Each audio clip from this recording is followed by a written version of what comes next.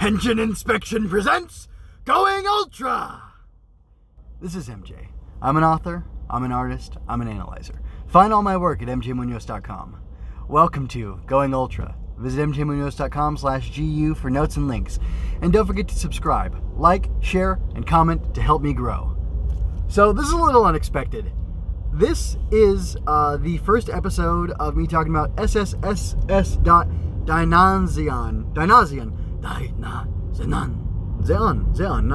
Anyway, Dynazenon is the sequel to SSSS.Gridman, done by no other than Studio Trigger, and it's a Super Rad co-production. So, anyway, I've entitled this episode Something Is Wrong With Me after the quote, Something Is Wrong With Me from Manabi, I believe, or Manami, like Manami Kotaro, but not. Anyway, so I'm following a similar format, and anyway, it's interesting. I started Going Ultra with SSSS.Gridman, the anime. Well, yeah, that's what it is, duh, because the other one was called Gridman, the, whatever hero. The Hyper Agent? Anyway, so I started Going Ultra with that, and then it got me into Ultraman, and now I'm back with a sequel series for Gridman, or SSSS.Gridman, which is pretty cool. Anyway, here we go. I'm going to go ahead and start talking about it. I'm going to talk about the things I didn't like, then I'll talk about the things I did like. Oh, I came up with a cool SSSS thing for it, but I don't remember what it was. It was like static, spectacle, soul, and I don't know what the last one was. I was going to say speculation, but speculation and spectacle have the same root word, so I don't really want to use that. But for now, I'm going to talk about the things I didn't like, the stuff that was super cool visually, the stuff that felt deep or profound, because that's what I'm into. That's the thing in anime that hooks me every single time. Then there's the Sakuga stuff too, but whatever. I could live without it. It's just a great bonus to have. Anyway, and then I'll talk about, I don't know, maybe speculation stuff, but I'm not sure I'm ready to speculate in this first episode. So, SSSS.Dynazenon is a pretty interesting show. There were some things I didn't like about it. I didn't like the redhead girl, like,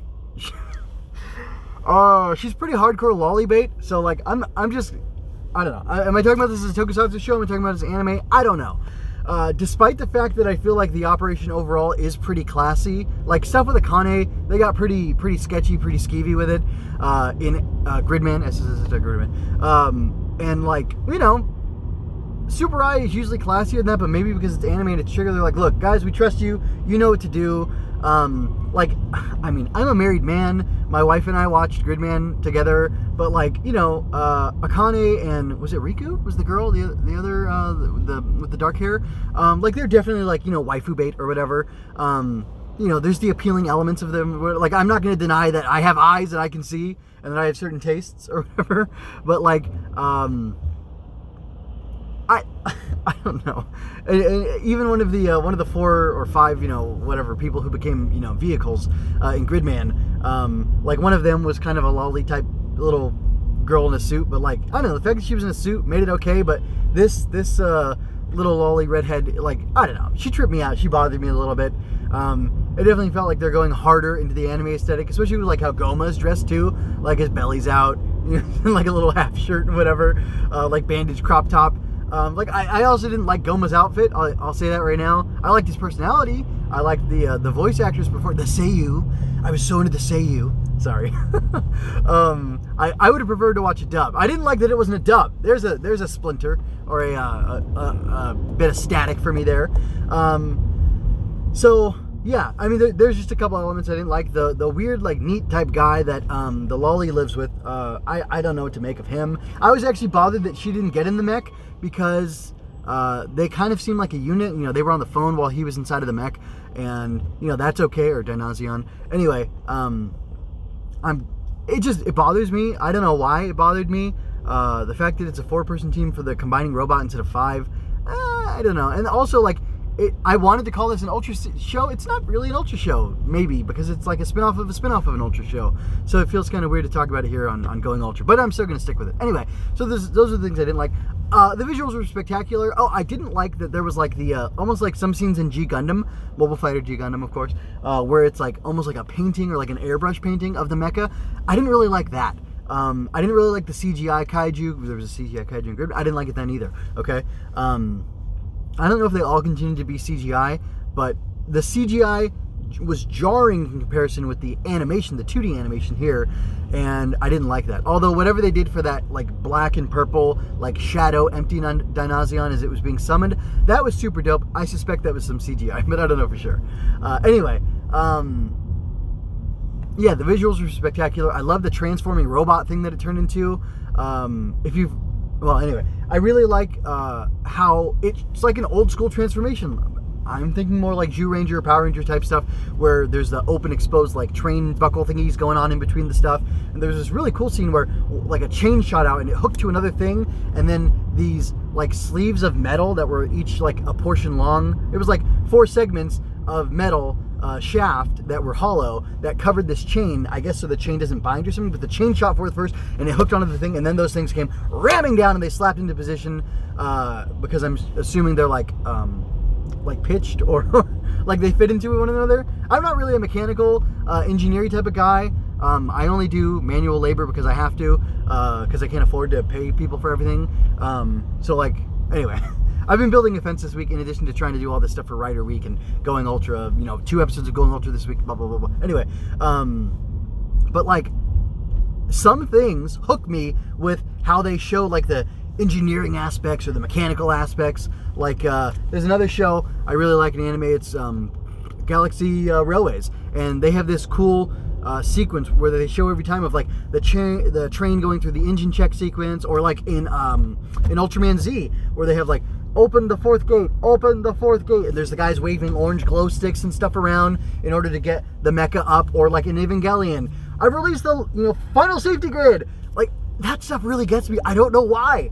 And that I don't know, weird mechanical dude thing like really hit me hard in this, watching that transformation scene. Even though it was weird, it wasn't, I guess, was it when they were shifting from the standard Dynazion to like the Dynazion Rex or whatever it's called? That could have been when that stuff was popping up. But that was super cool, and I don't even like, I like that stuff, but I think I only like that stuff because of how cool it looks, but I have no other reason to like that. Like, I don't like trains, I'm not into mecha per se, or like cars don't interest me like at all. I can't even tell what most cars are unless I see like the Mercedes-Benz or BMW logo on them or whatever. But like, I don't know, for some reason in animation or in a like a tokusatsu scene, like it kind of hooks me. Like, oh, that's cool. Like, the knees pop off of this thing, or that opens and there's like electricity and it's sparking and bringing these 2 things together.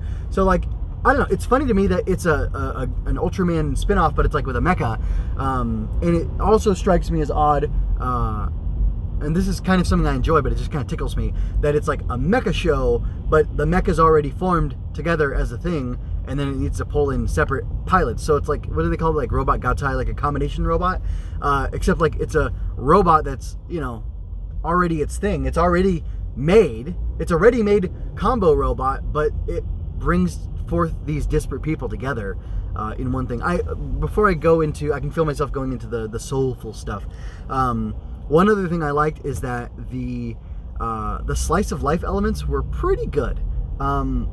Very dramatic, very tense, very like, I don't know, it made me feel like I was living in a small town. It reminded me of Persona 4. Like this isn't necessarily Inaba, but I think Gridman was, well, no, because this had cityscape too, but it felt like countryside. So like they're in the suburbs or whatever, and there's a city or something near them, because there's buildings that were getting crushed and whatnot, but they seem to be looking at it through like a not magnifying glass, but like a telescope. So they're kind of far away. They're more on the outskirts, like I said, the suburbs, the suburban area.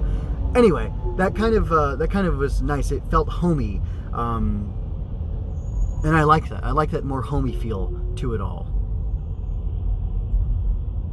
Okay, so I'm gonna go ahead and talk about some of the deeper stuff here. So Minami is a damaged person. There is, right before the episode started, or maybe after, I can't remember if it was before or after, it said the episode title, which is what is a kaiju user.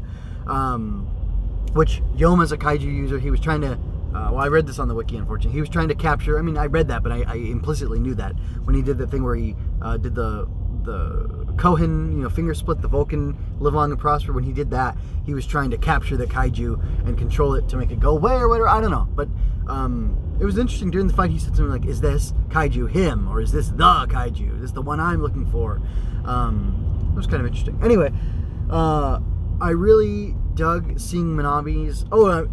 Scarred Souls Shine Like Stars. SSSS.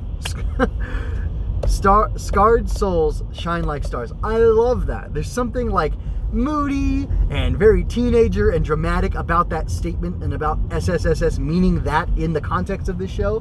Although maybe it'll have a different meaning each time, just like I'm trying to steal the SSSS thing and use it to guide me through this episode. And by the way, I'm going long. Probably I'll go like 15 minutes because this is the first episode. I've always got a lot to say first episodes, and then I will try to keep it down between the 5 to 10 minutes that I'm trying to shoot for with all these analyses. Anyway, so that was really cool. But more of the soulful stuff to get through. Minami is obviously a damaged individual, and I guess I'm just going to jump straight ahead to like the point, and then I'll go backwards and I'll try to support my point after I've made it. So I think the Scarred Souls Shine Like Stars thing, and I think the fact that we have like a complete combination robot that was technically incomplete until it pulled in a bunch of misfits and then maybe one good guy, being Yomo? What's his name? I think that was Yomo. Anyway, the blue-haired guy with the orange eyes. Anyway, Minami's a damaged soul. The NEET is obviously not... anyway, the NEET is obviously not where he probably should be in life. The Lolly, who's pretending to be his cousin, or who literally is his cousin, but who she calls Senpai. I don't know if cousins call each other Senpai or not. But anyway, like, she seems weird, too. Like, they both ditched school, and I don't like school, okay? I'm just saying, per, like, the usual way the world goes, they're both not doing what they're supposed to be doing. Minami is dealing with the death of her sister. Her father was like... I mean, it sounded like he was yelling at his mom, his wife, about, like, come on, how long are you gonna keep mourning over our daughter, and isn't it time to clean out her room, and like we have to move on. And like Minami asks to borrow something from her room, and while she's in there she hears them talking about this stuff, and she takes this weird charm that's this like black Ankh. It's metal. It's like a black Ankh and a white Ankh, or you know, dark metal Ankh and a silverish Ankh, combined together, looped in together. They almost look like they're supposed to be a puzzle, but then again they don't. They look like they're supposed to be like a charm or something. Anyway, but she's got these two Ankhs that she takes from her sister, and she carries them with her, like, kind of throughout the rest of the episode. But anyway, like, she's a damaged person. You know, she says there is something wrong with her. She keeps breaking promises to these guys, asking them out, and then not showing up. But it's weird.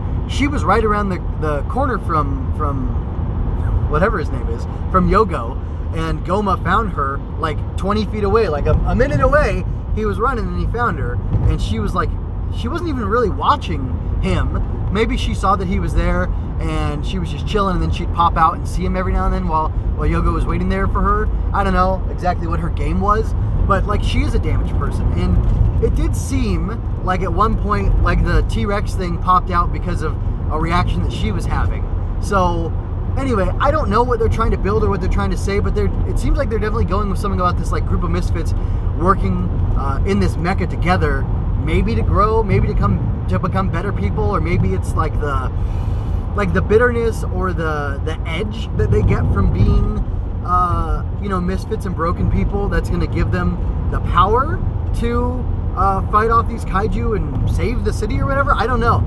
I don't exactly know what that is, but I am interested in, I am intrigued to see what exactly happens, and to know who these people are, and to know what their deal is. So that alone is going to have me going. And the mecha stuff was all cool. So I'm not really going to speculate about the future, except for I think there will be some, you know, minor character growth arc for all of them, or maybe this is happening in the real world, and they, you know, unlike the other show, and they will end up, you know, having like definitive arcs and growing as people. So I don't know. I'm interested to see that. But that's all I have to say for now. I encourage you to go check out mjmunoz.com/GU for my Going Ultra stuff. I'm talking about Ultraman Z there. I talked about SSSS.Gridman there as well. It originally aired on the Toll Network, trialofheroes.wordpress.com, where you can hear Laser Knees and the Uncommon Cast RX, as well as Writer Jump every now and then, and some other stuff that they do there.